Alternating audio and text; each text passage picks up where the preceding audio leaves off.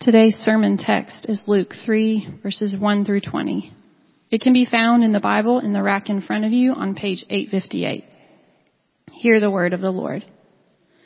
In the 15th year of the reign of Tiberius Caesar, Pontius Pilate, being governor of Judea, and Herod, being tetrarch of Galilee, and his brother Philip, tetrarch of the region of Iturea and Trachonitis, and Lysanias, tetrarch of Abilene, during the high priesthood of Annas and Caiaphas, the word of God came to John, the son of Zechariah, in the wilderness. And he went into all the region around the Jordan, proclaiming a baptism of repentance for the forgiveness of sins. As it is written in the book of the words of Isaiah the prophet, the voice of one crying in the wilderness, prepare the way of the Lord, make his path straight. Every valley shall be filled, and every mountain and hill shall be made low, and the crooked shall become straight, and the rough places shall become level ways, and all flesh shall see the salvation of God. He said therefore to the crowds that came out to be baptized by him, you brood of vipers, who warned you to flee from the wrath to come? Bear fruits in keeping with repentance, and do not begin to say to yourselves, we have Abraham as our father. For I tell you, God is able from these stones to raise up children for Abraham. Even now the axe is laid to the root of the trees. Every tree, therefore, that does not bear good fruit is cut down and thrown into the fire. And the crowds asked him, what then shall we do? And he answered them, whoever has 2 tunics is to share with him who has none, and whoever has food is to do likewise. Tax collectors also came to be baptized, and said to him, Teacher, what shall we do? And he said to them, collect no more than you are authorized to do. Soldiers also asked him, and we? What shall we do? And he said to them, do not extort money from anyone by threats or by false accusation, and be content with your wages. As the people were in expectation, and all their questioning in their hearts concerning John, whether he might be the Christ, John answered them all, saying, I baptize you with water, but he who is mightier than I is coming, the strap of whose sandals I am not worthy to untie. He will baptize you with the Holy Spirit and fire. His winnowing fork is in his hand to clear his threshing floor and to gather the wheat into his barn, but the chaff he will burn with unquenchable fire. So with many other exhortations he preached good news to the people. But Herod the Tetrarch, who had been reproved by him for Herodias, his brother's wife, and for all the evil things that Herod had done, added this to them all, that he locked up John in prison. The grass withers, the flower fades, but the word of our God stands forever.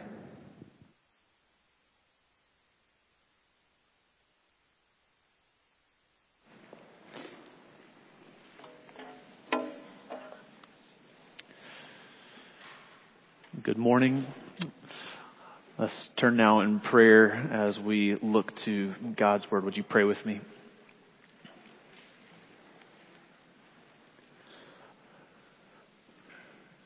Lord, we all, and I maybe above all, acknowledge that apart from your Spirit working through your word, we hear ourselves.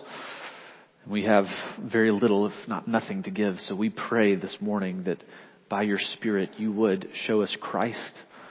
And in light of him, you would show us ourselves. And you would show us the grace that you have poured out and made available, shown to us. And now, Lord, would you make the words of my mouth and the meditations of all of our hearts pleasing in your sight. O Lord, our rock and our redeemer. We pray this in the name of Jesus. Amen.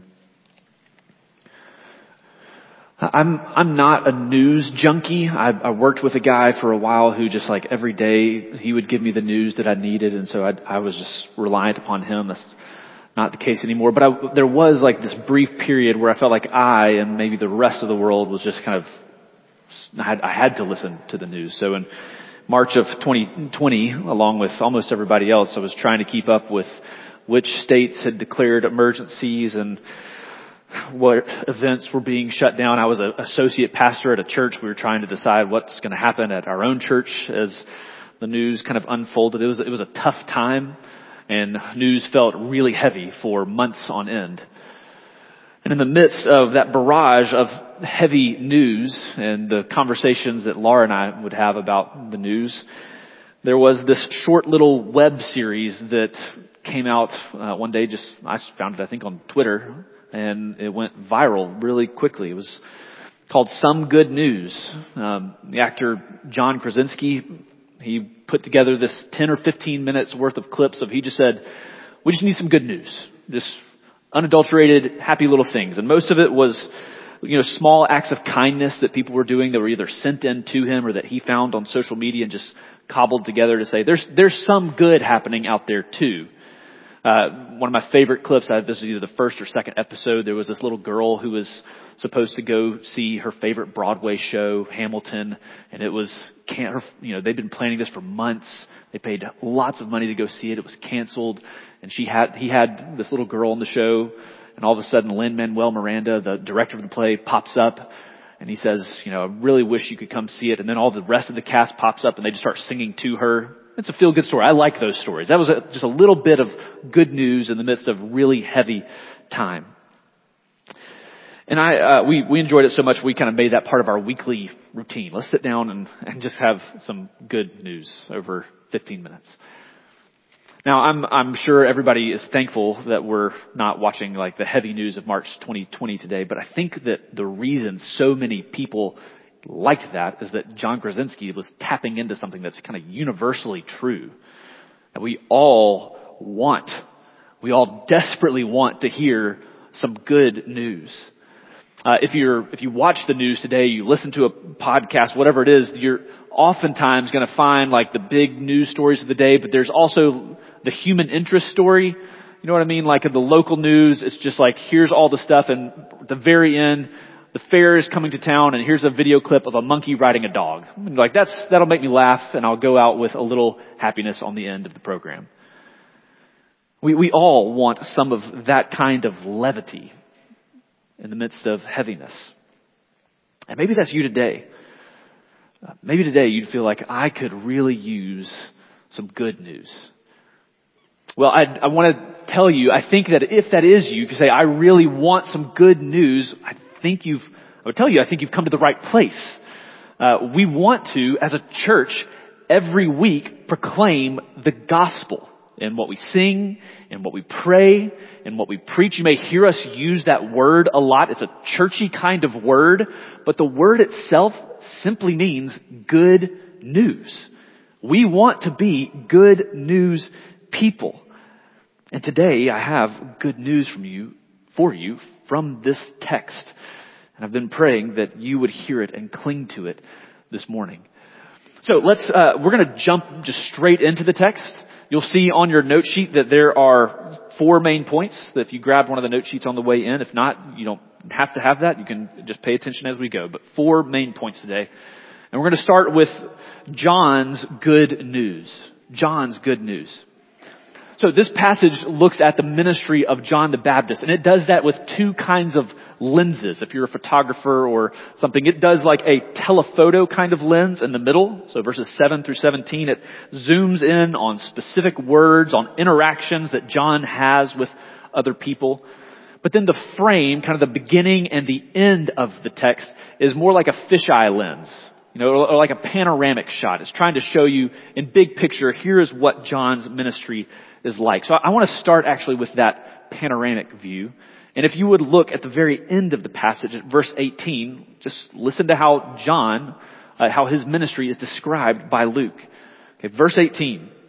So with many other exhortations, John preached good news to the people. Okay, there you have it. Okay, don't take my word for it. John is a good news preacher. And then if you jump back to the beginning of the chapter, that's 18 is like way high view from outer space. This is what we could say John's message is good news. We get this slightly longer summary of his message in the first few verses. So verses 1 and 2, they give a bit of historical context to situate John. Luke lists a whole host of people. He lists the Caesar, who is the Roman emperor of the time. He lists several governors. He lists the high priest. But the main action and the force of this verse is at the very end of verse 2. Luke lists all those people and kind of gives us time and people. But the force he wants us to see is at the end of verse 2. The word of God came to John, the son of Zechariah, in the wilderness. There's potentially like a whole sermon's worth of material here, but just give me a brief pastoral aside. Sometimes the most important news is not happening at the level of the most important people. For all of the people who are named up top, our eyes should be focused on the word of God coming to this prophet out in the wilderness. And if I just want to press that a little bit on you, church, we are in an election year now where a lot of our attention is focused on men and women vying for a place in Washington. And I don't want you to hear me that that's unimportant. That is important. It matters. But of infinite more importance for your life and for my life is how the word of the Lord is working in us, through us. It's more important to see how God's word is working rather than who will have a job in Washington at the end of this year. Okay, so the word of the Lord comes to John and he carries out his ministry, you see in verse 3, this proclaiming a baptism of repentance for the forgiveness of sins. And that kind of ministry shouldn't surprise us. We heard that announcement from Gabriel earlier in Luke 1:16 and 17. But even long before the angelic announcement to John's father, hey, this is the ministry that John is going to have, we're told here that Isaiah actually gave a pronouncement of what his ministry would be like. Right? God told the prophet Isaiah he was going to send a messenger who would prepare the way of the Lord. You heard it read earlier by Rebecca in Isaiah 40. And Luke quotes it for us here at length in verses 4 through 6. The voice of one crying in the wilderness, prepare the way of the Lord. Make his paths straight. Every valley shall be filled, and every mountain and hill shall be made low, and the crooked shall become straight, and the rough places shall become level ways. And all flesh shall see the salvation of God. Again, I think that's good news. All flesh seeing Lord. Prepare for the Lord's coming. If anything is good news, it's that. God comes. Prepare the way. Okay, so that's like the 30,000 foot view. That's the fisheye lens of John's ministry. He's a preacher of good news, preparing the way of the Lord.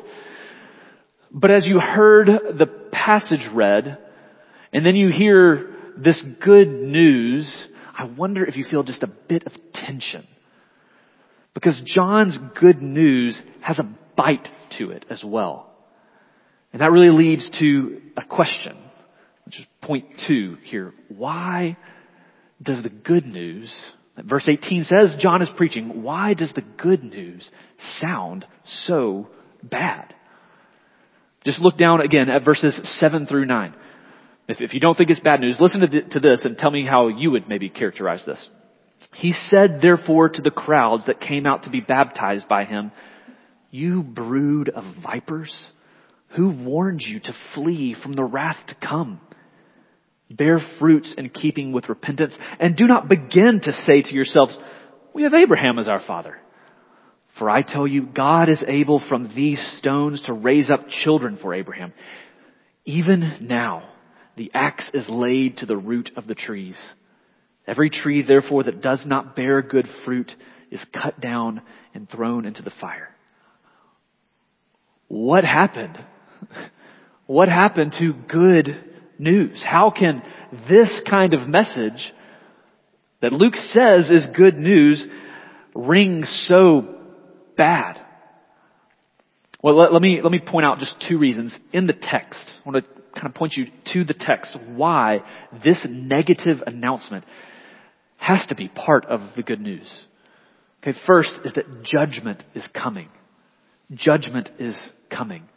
So in verse 7, John says that there is wrath that will come. Verse 9, we've read and gone through Isaiah, several verses here. If you go back, you can jot this down. It's not on your notes. But if you want to go back and look at some place like Isaiah chapter 5, God there calls Israel his vineyard. He talks about how he planted it, how he took care of it, how he watered it. And then he said he looked for fruit and it bore wild grapes. It did not bear the fruit it was meant to. And the consequences are that he's going to raise it. That's kind of the background here. And that's what John is saying here. A tree that does not bear fruit, just as Israel had not done in the past, just like these people are at threat of not doing, is eventually cut down and it's only used for firewood. And we don't know when that coming judgment will fall. I was talking with someone earlier today about you don't know when that's going to happen, which lends this message urgency. Even now, he says, the axe is laid to the root. It's like a lumberjack has taken aim and all he has to do is swing. Judgment is coming. And second reason why this bad sounding news must be said is that our excuses won't exempt us from that judgment. John, as he says this kind of stuff too, he gives this message to the people right in front of him, a Jewish audience almost certainly, and he sees the wheels turning in the crowd. They're Jewish. God has made promises to Abraham to give them a land, to give them a people as numerous as the stars, to bless them. He has called them my people. And so they think, this doesn't make sense. God has promised us this. If you want to talk about judgment to the Gentiles, that's fine. We believe that. We'll rejoice in that. But not us. But John says, don't even start. Don't even go there. Your lineage will not excuse you from this judgment. It didn't excuse Israel before you from going into exile. It hasn't excused Israel at the time of Luke writing this being under Roman occupation. And it will not stop now. Your excuses will not exempt you from this judgment. God himself can raise up children from the most unlikely of places to fulfill his promises. So imagine with me like a modern day illustration. Laura and I live in a house that was built in 1930. And one of our, Jeremy Bolton is a church member here. He's been in our home many times. He's in construction. Let's just say that one day Jeremy is over and he's taken a step and feels something that he's like, that's a little concerning. And he sees a little crack on our wall and says, hey, would it be okay if I just went and looked in the crawl space? Would that be all right with you? And he goes down and comes back up and says, well, I have some news for you. I found the source of the crack and I know why your floors feel a little squishy. And your house is not just like needs a little work, but it's ready to fall. That's not happened, by the way. This is an example. Okay. You need to get out. You can come live with us. We can find a place to put you, but you need to get out of this house if you care about your safety. I could look at Jeremy and say, well, Jeremy, thank you for your news. We have a home warranty, so I think we're really fine. If something happens, I'm just going to call someone. And also, I know who built this house. I looked up the records. They were very reputable. So thanks for your concern. Don't worry about it. My friend Jeremy, if he is my friend, would look at me and say, I do not care about your home warranty. I do not care about who built your house. I can see it now. And you need to get out. That would be the loving thing. That's maybe not a perfect illustration, but that news that is serious and dire and urgent, it's looking out for my good. He is giving it to lead me to life. And it is a kindness if somebody says, your house is about to fall and all the things that you think are going to keep you safe will not. That is a kindness from my friend. And that is the ministry of John the Baptist, and it's still an essential part of the Christian proclamation of good news today. I said this earlier, and I believe this, we have the best news in the world. You can be forgiven of sin, and you can be made right with God so that you have eternal life with Him. That is the promise of the Scripture, and it does not get better than that. But the good news only comes after the bad news. And the bad news is that there is certain judgment that is coming. Hebrews 9:27 says, "It is appointed for man to die once, and after that comes judgment." And apart from Christ, that judgment that is coming is not something that we look forward to. Apart from Christ, if you want to trace kind of the logic that you see in Romans, we have that judgment lands on us. So Romans 3:23, these are some that even your kids, many of them will know. All have sinned and fall short of the glory of God. And trace that out to Romans 6:23, the wages of sin is death. And what we realize kind of where all this leads is that apart from Christ, sin means that judgment comes. And every excuse we want to run to will not save us. There are a host of excuses we can give to kind of blunt that edge. And maybe you have given some of these or heard them. Right? I have grown up. I've always been in church. I was baptized when I was 8 years old. My dad was a pastor. His father before him was a missionary. I'm good. None of these are sufficient. None of these are sufficient to save you and I from the certain judgment that is to come. And that should lead us to the next question and the longest point of the sermon. If judgment is coming, and my kind of natural born excuses, the things that I want to cling to exempt me from judgment, if those don't do, then to borrow a line from verse 10, what then shall we do? What next? Or as I have it there on your notes, what does the good news mean for me? How do I get in on the good news?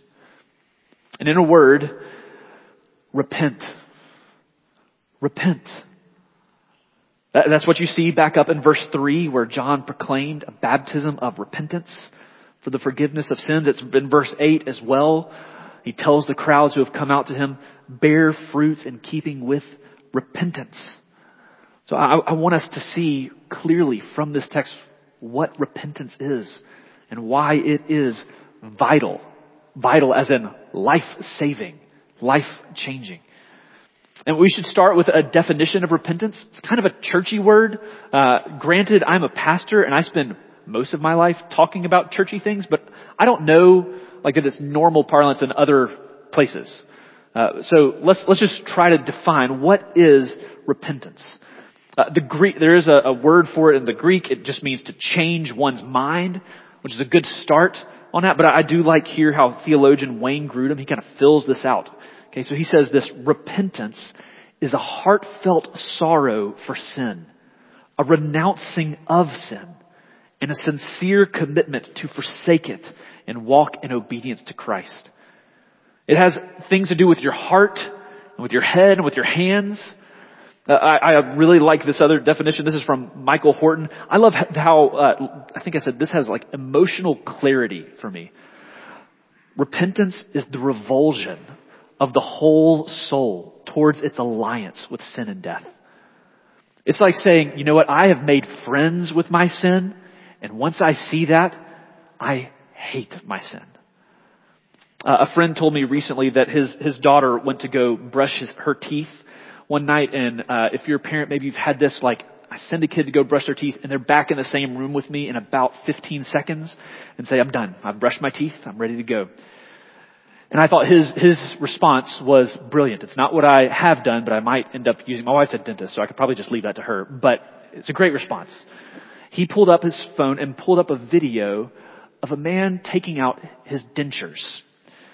Now, I mean, no offense to you if you have dentures. I love you. We can be friends. But this for a 4-year-old girl who had never seen that before had the very intended effect of saying, do you see what could happen? And so the next night when this was, my friend's daughter went to go brush her teeth, it was about 5 minutes later, and she said, how's it coming in there? And she's like, I'm about halfway finished. Right? That's what we mean by repentance. We mean a change of mind and seeing your sin for what it really is and where it truly leads you. And that repentance, that seeing that honestly bears fruit in changed actions. Okay, so that's the definition, but I do want to kind of, before we go, I'm not sure where else we would get to talk about this for an extended time in Luke, so I want to take just a minute and be really clear, because there are ways to misunderstand repentance. Ways that I think we can easily kind of misapply and wrongly think about it. So I just have two things here of what repentance is not. Okay, so repentance, first, is not doing right things so that you can be saved. And I want to say this because if you just kind of read through the text and blaze through it, you say, okay, there is judgment coming. And then they come and they ask John, well, what do we do? And John says, go share your food. Go make sure you're not taking too much money. We can read that and say, okay, if I want to escape judgment, I do these right things and then I get out of judgment. But here's where we're helped, one, in just knowing the whole Bible and in reading this very carefully. Okay, so in the whole Bible, the Bible is very clear. We are not saved by our works. Kids, that's important to hear. We are not saved by our works. Okay, so Titus chapter 3. This is maybe the easiest proof text if you want to just run there. When the goodness and loving kindness of God our Savior appeared, He saved us not because of works done by us in righteousness, but according to His own mercy. God saves us because of mercy. And even in this passage, in Luke chapter 3, we should carefully distinguish between repentance and the fruits of repentance. That may sound like theologically nitpicky, but it's actually really important. Repentance is a work at the root of our hearts. It is a change of mind that says we will not ally ourselves with our sin, and that bears fruit in our actions. Okay, you have to have them both. Good works will necessarily flow out from repentance, but repentance is not doing good things to earn your salvation. Okay, the second thing that we should say, repentance is not optional. Repentance is not optional. Okay, it's not something that only super Christians do. If you want to be allied, to go back to kind of Michael Horton's definition, if you want to be allied with Christ for eternal life, you cannot be allied with your sin that leads to death. Think about a groom coming into premarital counseling who comes and says, I love my wife my fiance so much. I treasure her. I'm looking forward to our wedding day, but I really hope this doesn't mess with my other girlfriends. We'd say, you hold on, and you seem to have misunderstood what marriage is about.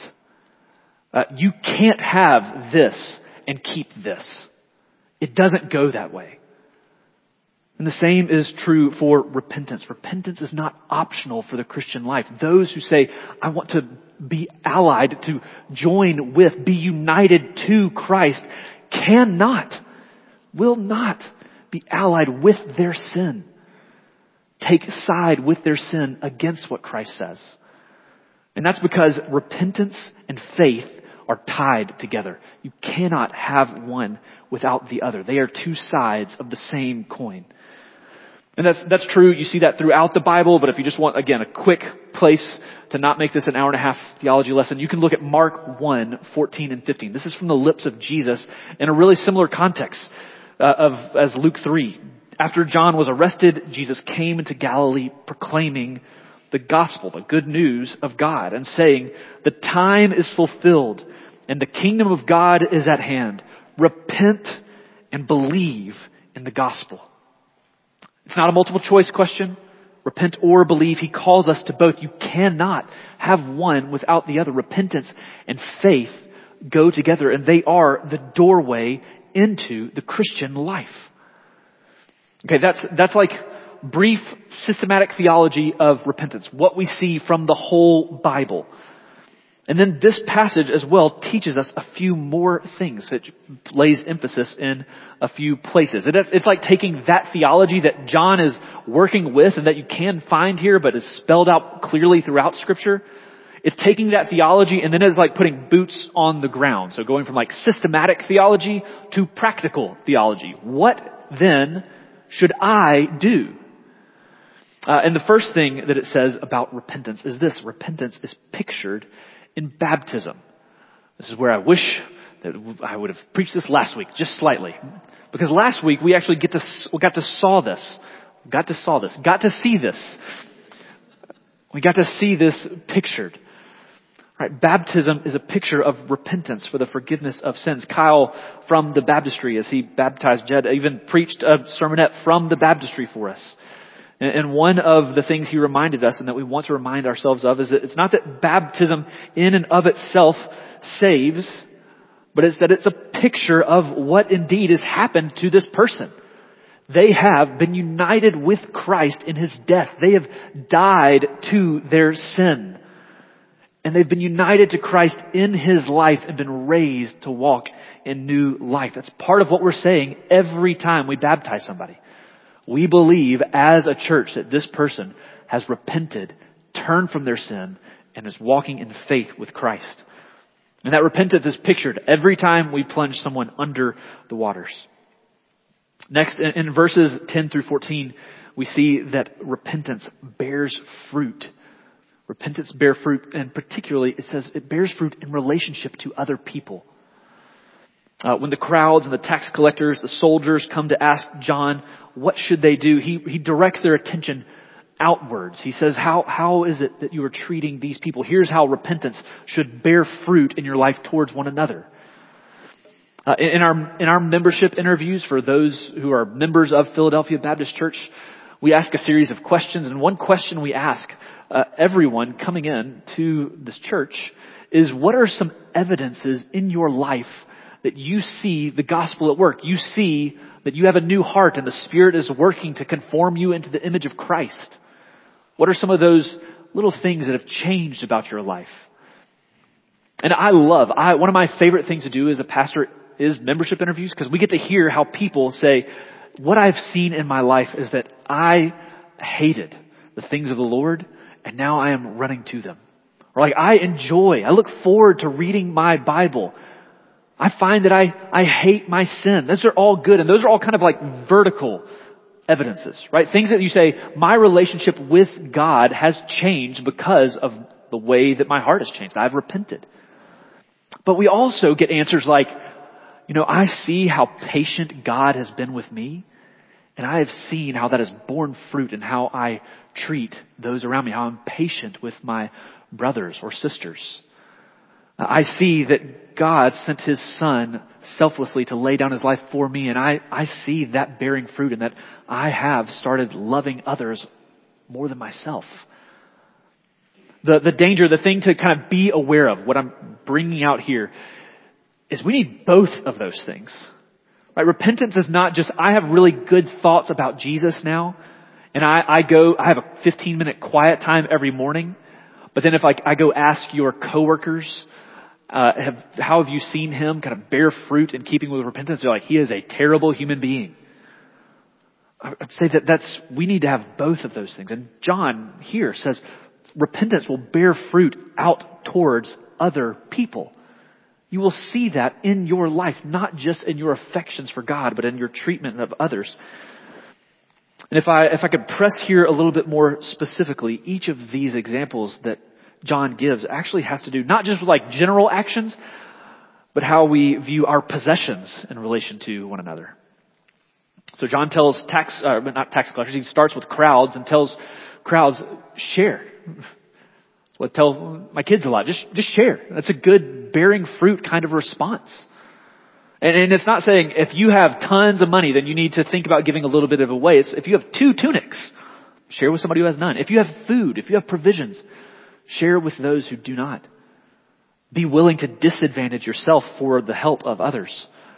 Tax collectors, people who were hated by, maybe always hated by lots of people, but in this culture in particular, they were oftentimes Jewish people who would go and oppress other Jewish people. They would skim off the top and charge more taxes, and they would take that to themselves. And he says to these tax collectors, stop doing that. Charge what is owed and no more. He tells soldiers, don't blackmail somebody. Don't abuse your authority to take money wrongly. Very practically, if you want to know just from this text, am I bearing fruit in keeping with repentance? One place you can look is at your bank transactions or at your budget and say, am I bearing fruit in keeping with repentance? Last thing on repentance here. Repentance should bear fruit throughout each of our lives. Repentance should bear fruit throughout each of our lives. And I want to stress here, it's throughout our lives. Repentance is not just one big kind of massive feat you do at the beginning of the Christian life, and that means that you're done. You never have to hear this call again. So much of what we do on Sunday mornings is reminding each other again and again and again to repent and believe. That is the message into the Christian life, and it's the message we will need every day of our Christian life. It's why Martin Luther, when he nailed his 95 Theses to the door, the first one says, when our Lord and Master Jesus Christ said, repent, he willed the entire life of believers to be one of repentance. Our whole lives, we need to hear this message. And we, each one of us, need to hear it. Right where we are. This is maybe some of the good news about repentance, is what Jesus doesn't tell these people to go do. Right? When the crowds come to Jesus, he doesn't say, if you want to really repent, you should become a rabbi. You should sell everything and you should go do this. There are people who should do that, but he doesn't tell the crowds, become a missionary. He doesn't tell the soldiers or the tax collectors, quit your jobs. Dale Ralph Davis, he puts it this way, repentance then is not seen in your doing some extraordinary feat, but in your living ordinary life in a transformed way. And that's for each of you. Like, you can do that. And so here's the question. The question for you and for me is, what does repentance look like for us? What should it look like for you, homeschooling mom, to bear fruit in keeping with repentance? Or you, retiree living by yourself, what does it look like for you to bear fruit in keeping with repentance? And if you're unsure, if you're like, I have some ideas, but I just don't know exactly what that does, do what these people do. They ask John, and John gives them some hands. We would love to help you. Find a mature Christian and say, I'm in this season of life. Can you help me think about what it looks like for me to bear fruit in keeping with repentance? And if you're here this morning and you would say that you're not a Christian, we are really glad that you are here. We do believe that this is a place where you can find good news. And I know that the news may not sound so good all the times, but here's the point, the main point of this passage. If you want to kind of sum it all together, it is this: repentance is good news in light of Christ's judgment and ready salvation. Repentance is actually really good news in light of Christ's coming judgment and his ready salvation. A doctor is not loving when he hides cancer from his patient. And we feel like we believe that we are not loving if we hide the truth of this passage and of the scripture from you, friend, that one day there is a judge who comes to judge all sin and every sinner. And that includes each one of us here. But the good news is that he has made a way to be right with him. In placing your trust in Christ, in repenting and turning from sin to Christ, you can find life. If that's something that you have questions about today, if you want to know what that looks like, come find me. Find any Christian here in this service. We love talking about this good news. We would have no more pleasure than helping you know how to walk with Christ, to repent and even bear fruit in keeping with repentance. And even now, I want you to, this is the last question here, but it points to that good news. John's message is not just, hey, turn away from all these things. It's turn to something else as well. That's the last question. Where do we ultimately find good news? The crowds, they're hearing John point them away from certain things, and they're wondering in their own minds, is this the one who is to come? Am I meant to turn towards him? Is he the Christ? The Messiah, where all the promises of God, they come true in him. And John is really quick. I'm not that guy. Not me. But there's one who is coming. And he quickly points us to Jesus, the Christ. And the rest of the book of Luke is going to do that over and over again. But John here says that there is one coming who is almighty and who is most worthy. John looks at Jesus coming and says, I'm not even worthy to undo the strap of his stinky sandal. And one day, all of creation, we are told that everyone will actually confess that to be true. Around the throne, all of God's people will say, worthy is the Lamb who was slain to receive power and wealth and wisdom and might and honor and glory and blessing. He is the one who is worthy of everything. Jesus is the one who doesn't just bring symbols of repentance like what John does and like what we do in baptism. Those are wonderful symbols of repentance, but Jesus is the one who actually gives and baptizes with the Holy Spirit and with fire. He is the one who actually gives that to us. He fulfills the promise of Ezekiel 36. He gives a new heart and puts a new spirit within you. He can remove the heart of stone from your flesh and give you a heart of flesh. And he will put his spirit within you and cause you to walk in his statutes and be careful to obey his rules. And Jesus finally doesn't just proclaim judgment like John does. Jesus is himself the judge. He will, with perfect clarity, with exact precision, separate one day wheat from chaff. The wheat to be gathered into his barn, to enjoy life with him, belonging to him, and the chaff be burned with unquenchable fire. And so we end again with good news of Jesus Christ, but good news with a bite. Judgment is coming, and that message is true. It is dire, and it is urgent. It is the necessary bad news before the good news. And even at the end of this passage, John shows us proclaiming the good news doesn't mean that your life always looks like good news kind of life, right? He ends up in prison because he has proclaimed the message of repentance to Herod, who did not want to hear it and who eventually would have him beheaded. But the news of bad news of judgment, it ultimately points us and is really meant to lead us to the best news of salvation being made ready for those who repent and trust in Christ. The judge of all the earth has stepped down into the place of the judge. And the bad news of judgment that is due to all of us, he himself felt in his flesh as he died for those who would repent and turn to him in faith. And what Isaiah promised and John preached is now surely true for all of those, even for you, if you will repent and believe in him. Every valley shall be filled, and every mountain and hill shall be made low, and the crooked shall become straight, and the rough places shall become level ways, and all flesh shall see the salvation of God. Let's pray and ask him that we would turn to him.